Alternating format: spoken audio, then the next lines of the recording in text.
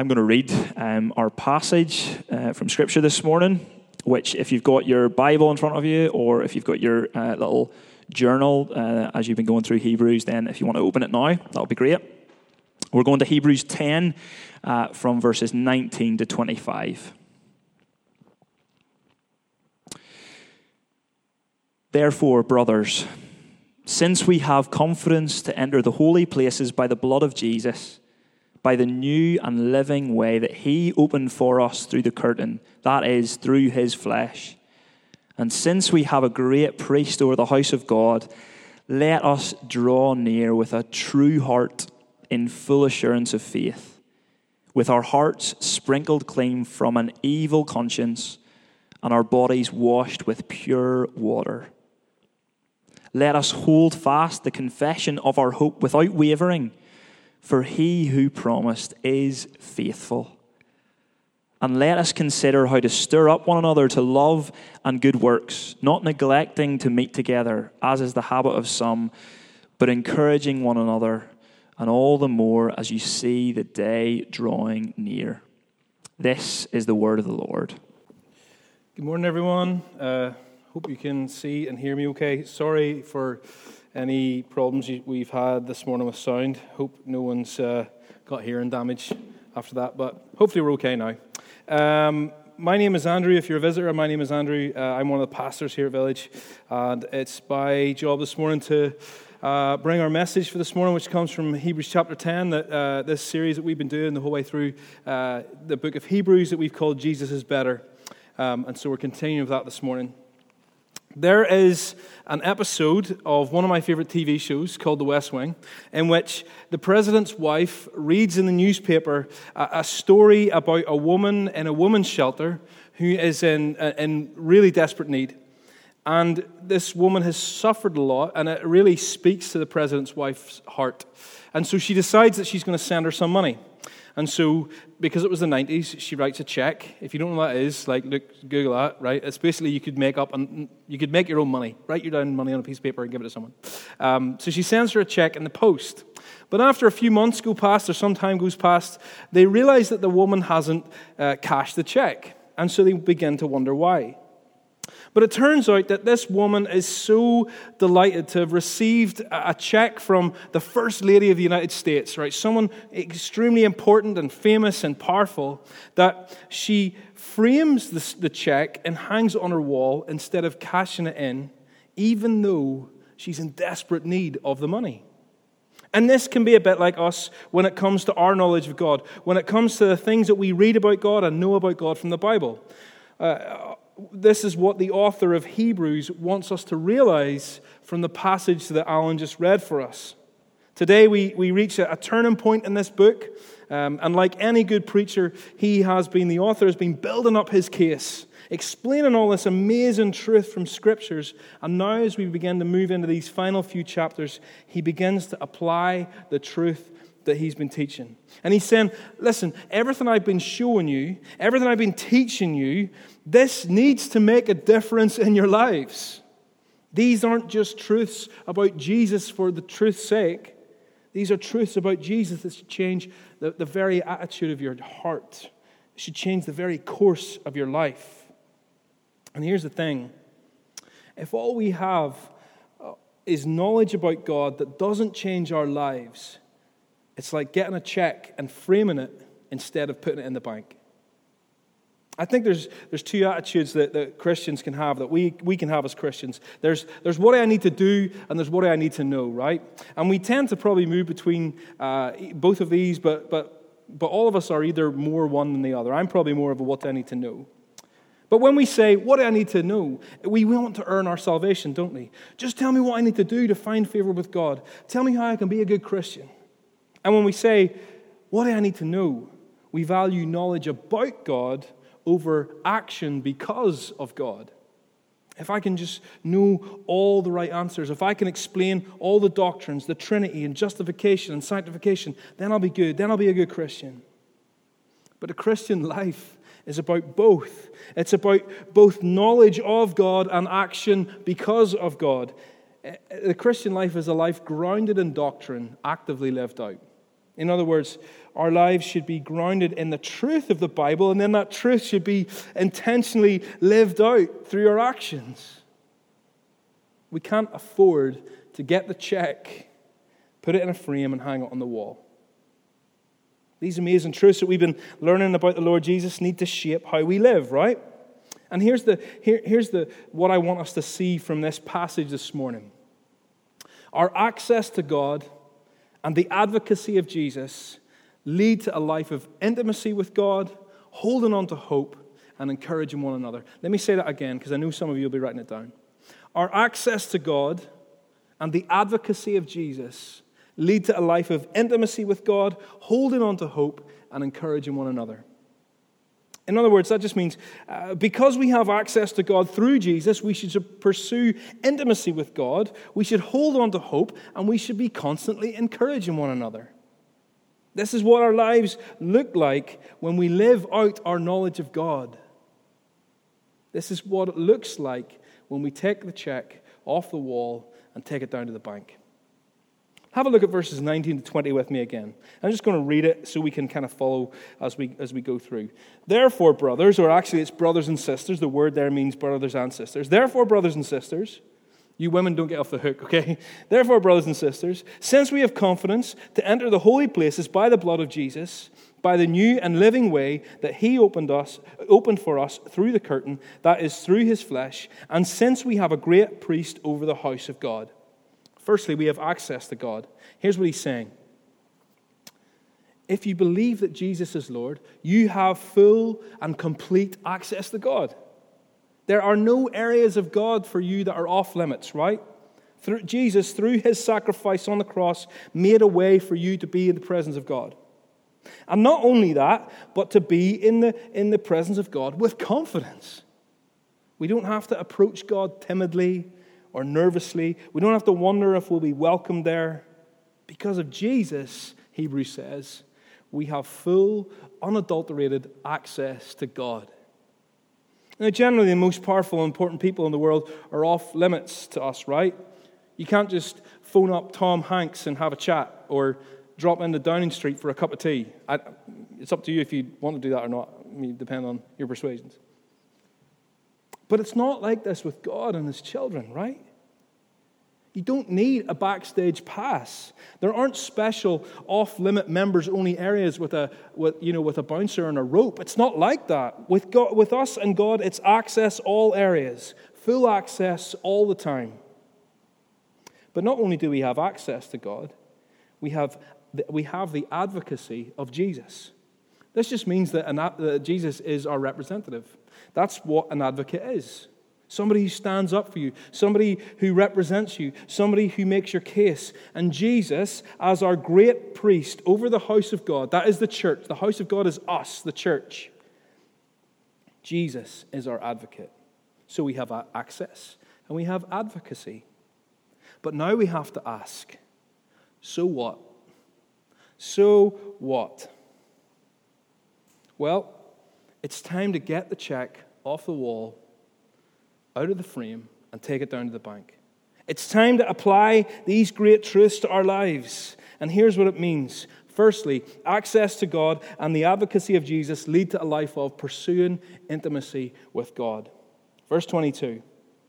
Let us draw near with a true heart, in full assurance of faith, with our hearts sprinkled clean from an evil conscience and our bodies washed with pure water. Now here's what I want to focus on for a second, because we can easily skip over this. Do you realize that God wants to be close to you? Have you ever thought about this for even a second? God wants to be close to you because he does. And he's gone to great lengths to make it possible. God so desires to be close to you that he has made it possible by purifying us through the sacrifice of his own Son. Listen, I was thinking about this week. It sounds kind of a morbid thought. I can't think of one single thing in the world that I would want so much that it would make me ever sacrifice my son. The thought of it makes me sick. But God wants intimate relationship with you so much that he sacrificed his own son. God wanted intimate relationship with you so much that it was worth sacrificing his only son for. God delights in intimacy with his children, right? In my imperfect human love as a dad, I love it, honestly, I love it nothing more than when one of my kids comes up and gets under my arm for a cuddle. There's honestly nothing on earth that gives me more joy. And I remember as a young man and people saying things like that, and I would be like, come on, are you joking? But now I get to experience that, and it's true. There is nothing in life that makes me happier or fills me with more joy. Just those wee arms around you or a wee head under your, it's the best feeling in the world. So how much more does God, our perfect Father, who has this infinite love, this perfect love, find joy when we pursue intimacy with him? And you're thinking, well, that sounds nice and all, but why is it important? Well, let me tell you, I'm glad you asked. Well, actually, I asked, but I'm asking on your behalf. Because the basis of our salvation is the finished work of Christ, right? We all agree with that. But the fuel of the Christian life is intimacy with God.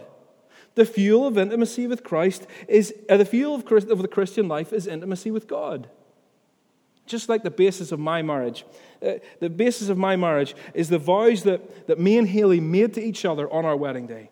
That was when we moved from being single to being married. I vowed to never leave you or forsake you. I was going to say I can't remember my vows. I can. I remember what they mean. That's the basis of our marriage. But our life together is fueled by our intimacy and our relationship. That's what sustains it. That's what keeps it moving forward. That's what keeps it on track.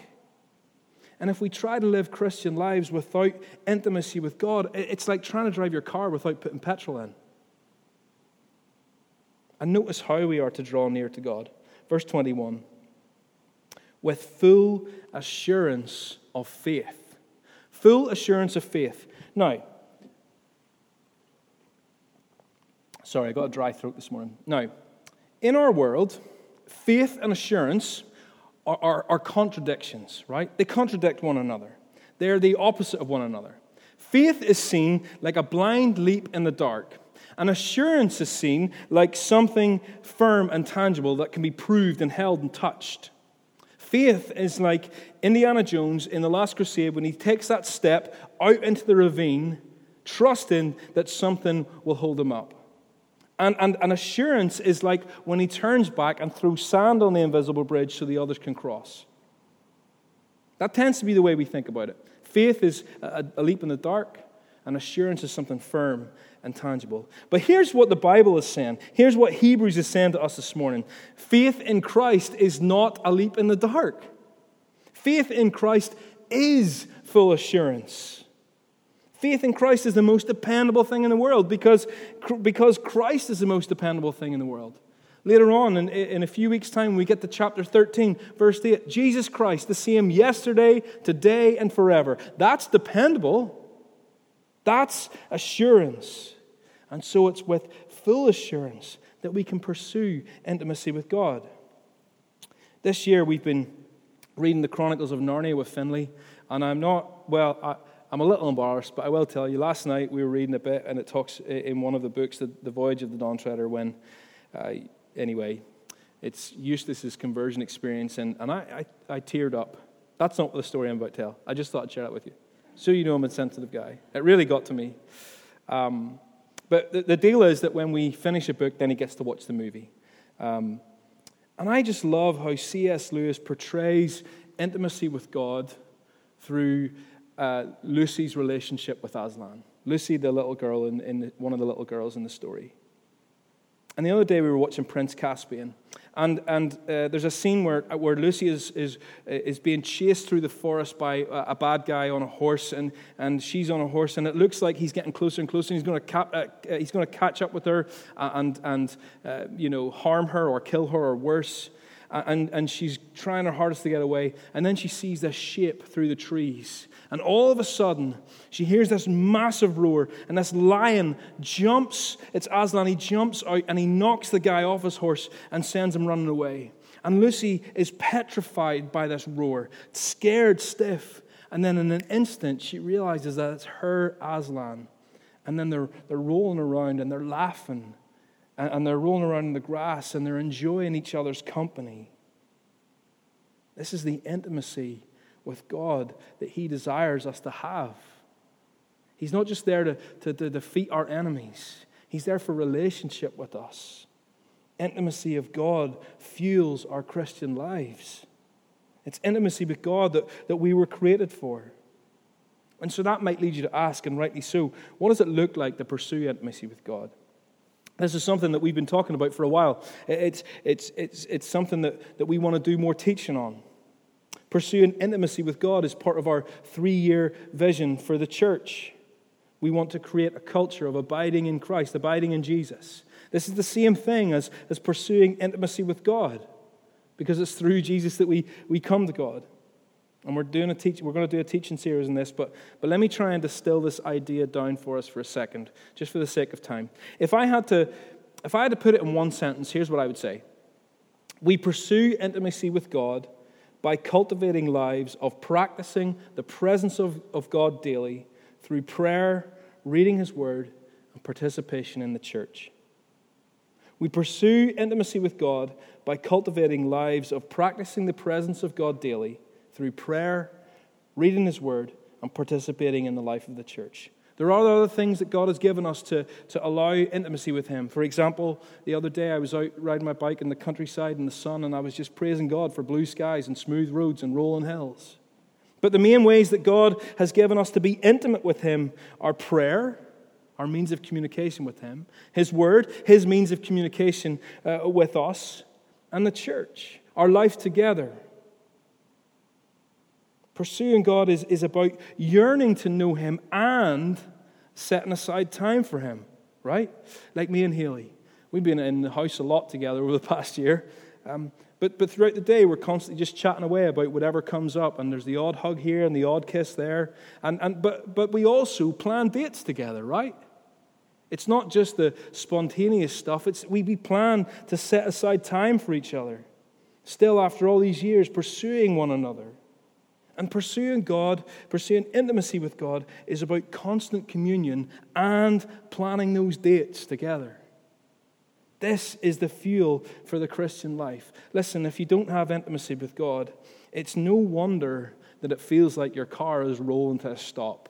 If you don't pursue intimacy with God, it's no wonder that you feel a bit discouraged and dried up. And you find it hard to believe the things that you used to believe 6 months ago or a year ago or 5 years ago. If we're not pursuing intimacy with God, it's like we've been sent the check in the post and all we've done is frame it and put it on the wall. The knowledge is there, but it's not really making any difference.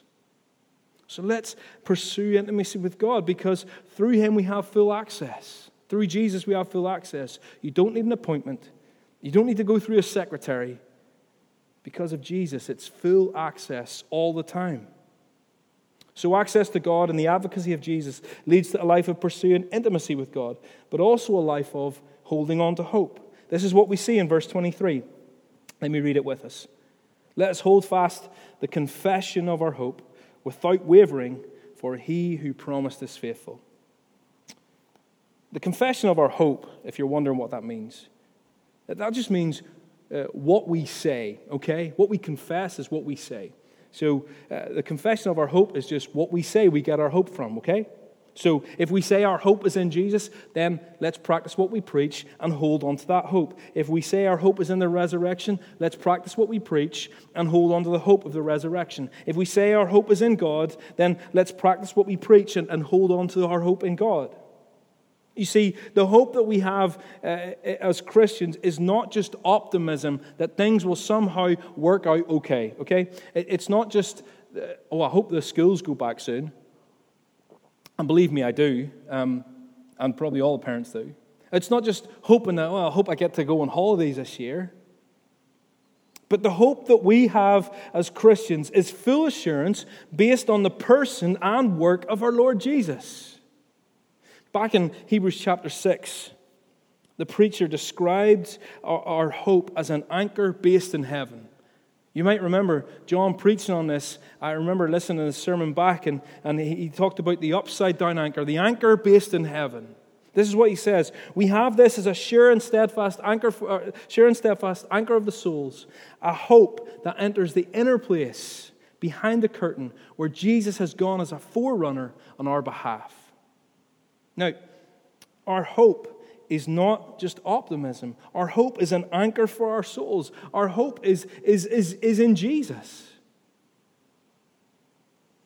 Even the captain of the most modern ship in the world, with advanced navigation systems, stabilization systems, GPS, radar, all those things, no one would ever dream of going to sea without an anchor. It's the oldest part of ship technology apart from the ship itself, but it's the one that still exists. Why? Because in the storm, when all else fails, what's GPS going to do? It's the anchor that keeps you from drifting into the rocks, from being blown off course. It's the anchor that holds you firm.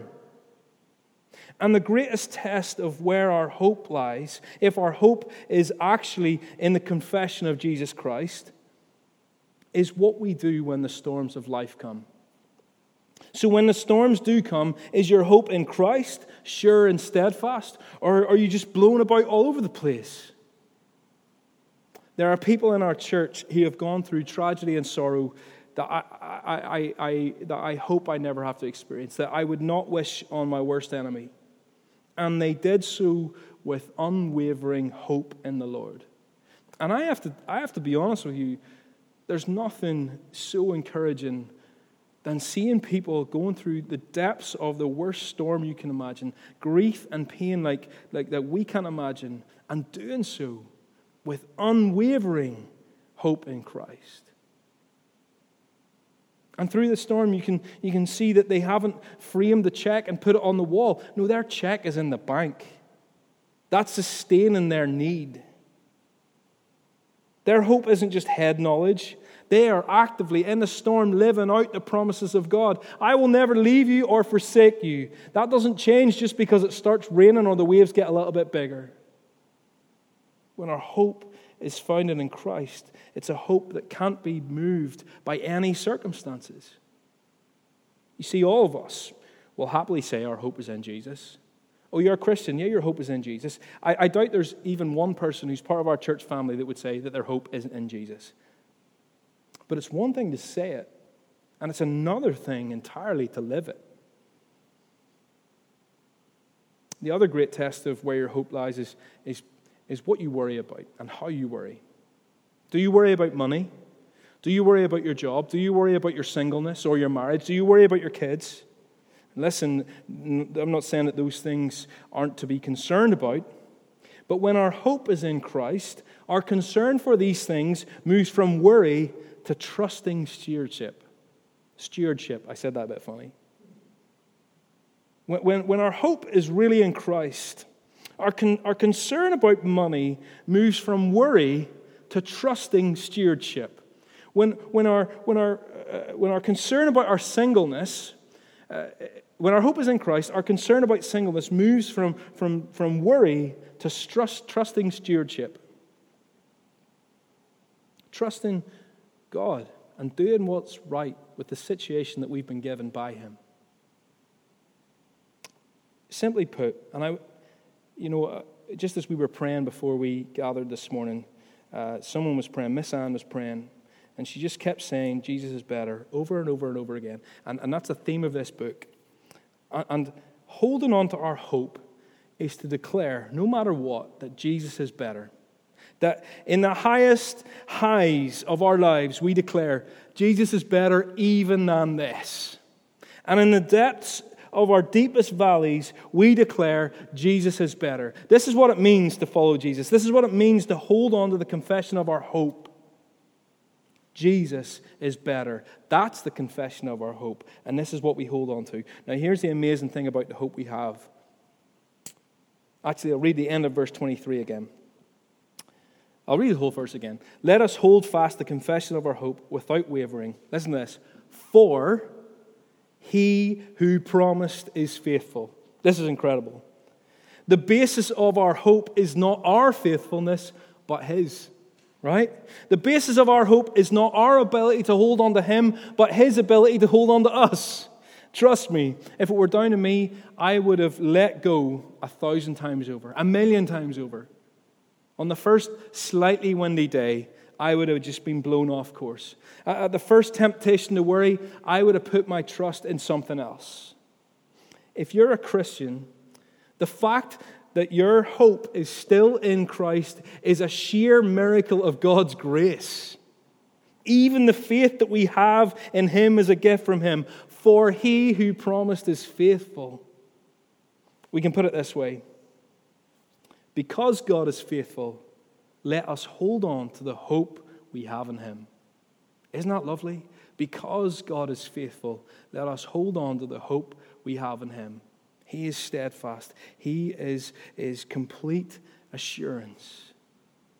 Jesus Christ, the same yesterday, today, and forever. So we have this idea that our access to God and the advocacy we have in Jesus leads us to pursue intimacy with God. It leads us to hold on to the hope that we have in Him. And finally then, thirdly and finally then,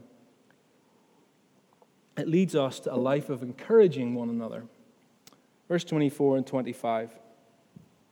Let us consider how to stir up one another to love and good works, not neglecting to meet together, as is the habit of some, but encouraging one another, and all the more as you see the day drawing near. Here's what this is saying, right? To live this thing that we call the Christian life, we need each other. To live a life of following Jesus, you need me and I need you. That's what this is saying. We are far more likely to pursue intimacy with Jesus and to hold on to our hope if we are being encouraged by our brothers and sisters. And that's just a fact. Like, you know this to be true in every area of your life. If I go out for a bike ride on my own,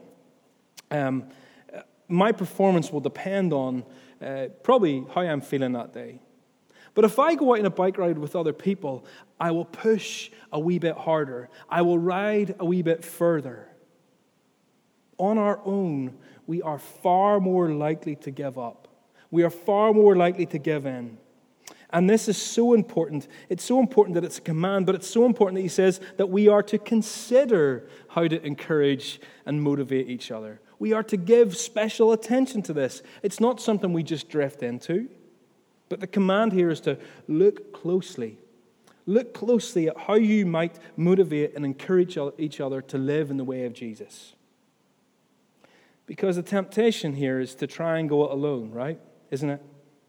Sure, it's far easier to not have any responsibility to other people, to not have to sacrifice your time for other people, and it's definitely easier to not have to confess your sins to anyone.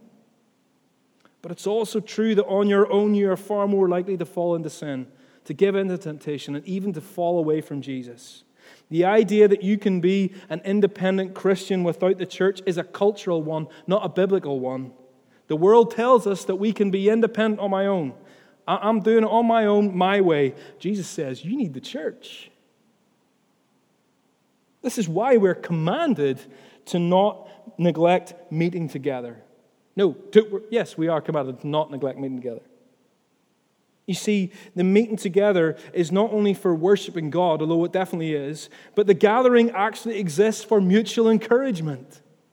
I sometimes describe it this way, and it's an analogy that falls down at some point, like all analogies, but hear me out.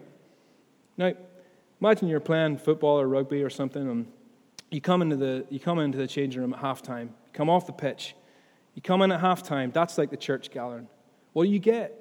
You get sustenance. You get a word of encouragement. You get motivation to keep going. You get the team talk to keep going. And then regardless if you're 3-0 down or 5-0 up, you go back out onto the pitch for the second half, having received sustenance and nourishment and encouragement and motivation. This is what the gathering does.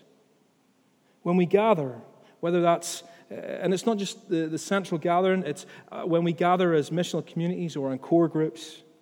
We do that to motivate each other, to love each other, to motivate each other to love God, to motivate each other to love our neighbors, to motivate each other to love or to do good works. The gathering is for our mutual encouragement. And I would say this is especially important right now, because who among us can honestly say that they don't need encouragement to love and do good works? Who can honestly say, you see, after this year, my motivation to serve Jesus and to love my neighbors is at an all-time high? I don't think any of us can say that. And this is why during the pandemic we've worked so hard to keep gatherings going online. It's why we've encouraged our missional communities to persevere, loving their neighbors, even and meeting together, even though Zoom is draining and awkward. Everyone does this. Zoom, isn't it? That's Zoom summed up. Sometimes the odd thumbs up. That's why we have pursued these things even though they're hard, because we need each other. You need me and I need you. We need to be provoked to keep going, to keep on loving, to keep doing good works. And listen, I get it. I feel it too. I really do. The temptation to not log on for gathering, to not go on Zoom when your MC is meeting, to just watch TV when instead of coming to the prayer meeting. I get it, believe me. I feel that too. But it's because it's hard is the reason we should do it. Not because it's easy. We do it because it's hard, because we need each other. And by the way, can I just say this? If you want encouragement this week, why not try the prayer meeting tomorrow night? If you want to be motivated to love and do good works this week, try the prayer meeting tomorrow night. If you want to see God at work in your life and hear God at work in the lives of other people, just come to the prayer meeting. Now listen, verse 25 warns us of the habit of neglecting to meeting together. And I think this is particularly relevant for us right now as we prepare to come out of lockdown in the next few weeks and begin gathering in person again. I'll come back to that later on at the end. Because here's the thing about habits, right? You don't develop a habit overnight. Habits form over time with repeated behavior. And what have we had over this past year? A time of repeatedly not gathering together in person. And yes, while we're excited about being able to meet together again in person, and even in a few months' time being able to be in each other's homes again, it also may be the case that we will have to break the habit of not meeting together. It's easier on a Sunday morning to stay in your jammies and put the live stream on with a cup of coffee than it is to get up, get the kids dressed, and come out to gathering. It's easier to make your excuse and stay at home than it is to get yourself out of the house in the middle of a busy week to be with your MC family. And please don't get me wrong, I am so thankful for the technology that has allowed us to keep meeting online this year. But watching a live stream is a temporary measure. It's the best we can do during a hard time, but it cannot replace the physical meeting together as the people of God. The command is this: because we have full access to God, and because Jesus is our great high priest, let's not neglect meeting together so that we can motivate each other to love and do good works. And the final part of this command here is that we live our day-to-day lives in the anticipation of Jesus coming back, right? Jesus has promised that he is coming back. Now, the Bible doesn't tell us when Jesus is coming back. God, in his wisdom and grace to us, has decided not to reveal that to us, okay? So it could be today. It could be before the end of this sermon. Although if you're watching the recording later on, then you'll know that it didn't happen before the end of the sermon. Or it could be in 1,000 years. Who knows? God knows, and only God knows. But here's what the Bible does tell us about Jesus' return. Before Jesus returns, things are going to get harder for Christians, not easier. There's going to be more chaos in the world. Our worldview is going to be more opposed. We're going to be persecuted more. We're going to face more oppression. There's going to be more and more satanic attack on Christians. And so, if that's true, as Jesus, in the time leading up to Jesus' returns, if that's true, we need to lean into the church community more, not pull away from it. What Hebrews is saying is that as the time gets closer to Jesus' return, our King return, we need to stir each other up to love and good works more, because things are going to get harder for us, not easier. Listen, too much is at stake for us to neglect one another. Our spiritual well-being is at stake.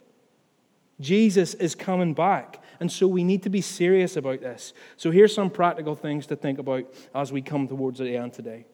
How about next time your MC is getting together on Zoom, you take time to think about how you can encourage the people in your MC, right? Why not pray and ask God to help you motivate your brothers and sisters in living in the way of Jesus? If you're meeting someone for a walk this week, someone from your core, someone from your MC, why not pray and think about how to stir them up? Or here's an easy one. Why not for the next week? Sometimes I think about this simple thing, and I just imagine what our church would be like if we did this. Why not, every day this week, for the next week, text someone, every day, someone different, every day, with a word of encouragement? And I guarantee you, there's one thing for sure, that whoever you encourage will not have had too much encouragement that day. There is literally zero harm that can come from encouraging people. Why not do that? It's so easy. Let's stir each other up, and let's be intentional about how we encourage each other. Because we have access to God and the advocacy of Jesus, let's constantly encourage one another. Now, here's what I want to finish with. I know that you're finding things hard at the minute. I know that it's hard enough to figure out how to meet together, never mind having the motivation to do that. I know that it feels like your fuel tank is empty. I know that some of you are lonely. I know that some of you are grieving. I know that some of you are in the darkness of the fog of depression. And here I am telling you, hold on to hope. And you say, how can you tell me to hold on to hope when hope seems in short supply? Listen, the meeting together is way down my priority list. The holding on to hope is hard because things seem hopeless. And drawing near to God, honestly, I don't even know if I can do that. Tell me, is it really worth it? Well, yes, it is. Yes, it is. You know how I know that? Because of what it cost.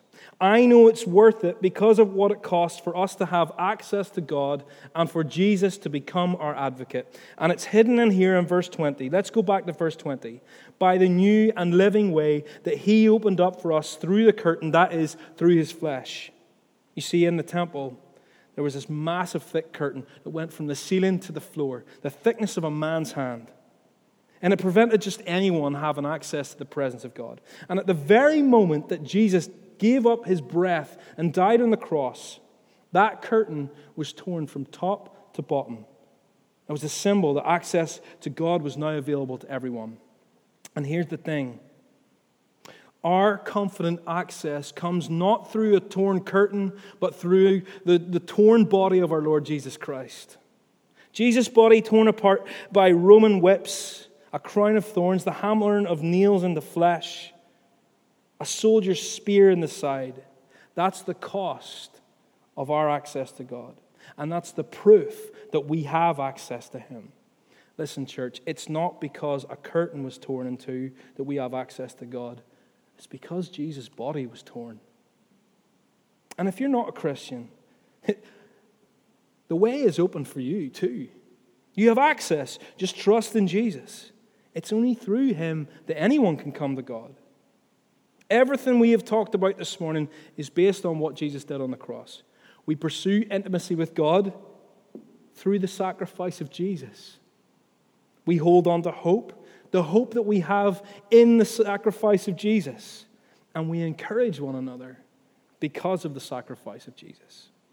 And by taking hold of Jesus' death on the cross and entering into the presence of God through Him and living lives of encouraging each other constantly, we're taking that check off the wall, we're taking it out of the frame, and we're using it to meet our deepest need. Let's pray. Heavenly Father, we thank You for Your word. We thank You that You speak directly to our hearts. Father, I pray that You would teach us not to be what do I need to know Christians, or not just what do I need to do Christians, but that we would be hearers and doers. That we would take all the knowledge that we have of You through Your word and we would allow it to shape our lives, that we would apply it to our lives. Father, help us to not be enamored by just all the things the world tells us are precious, but just to pursue intimacy with you.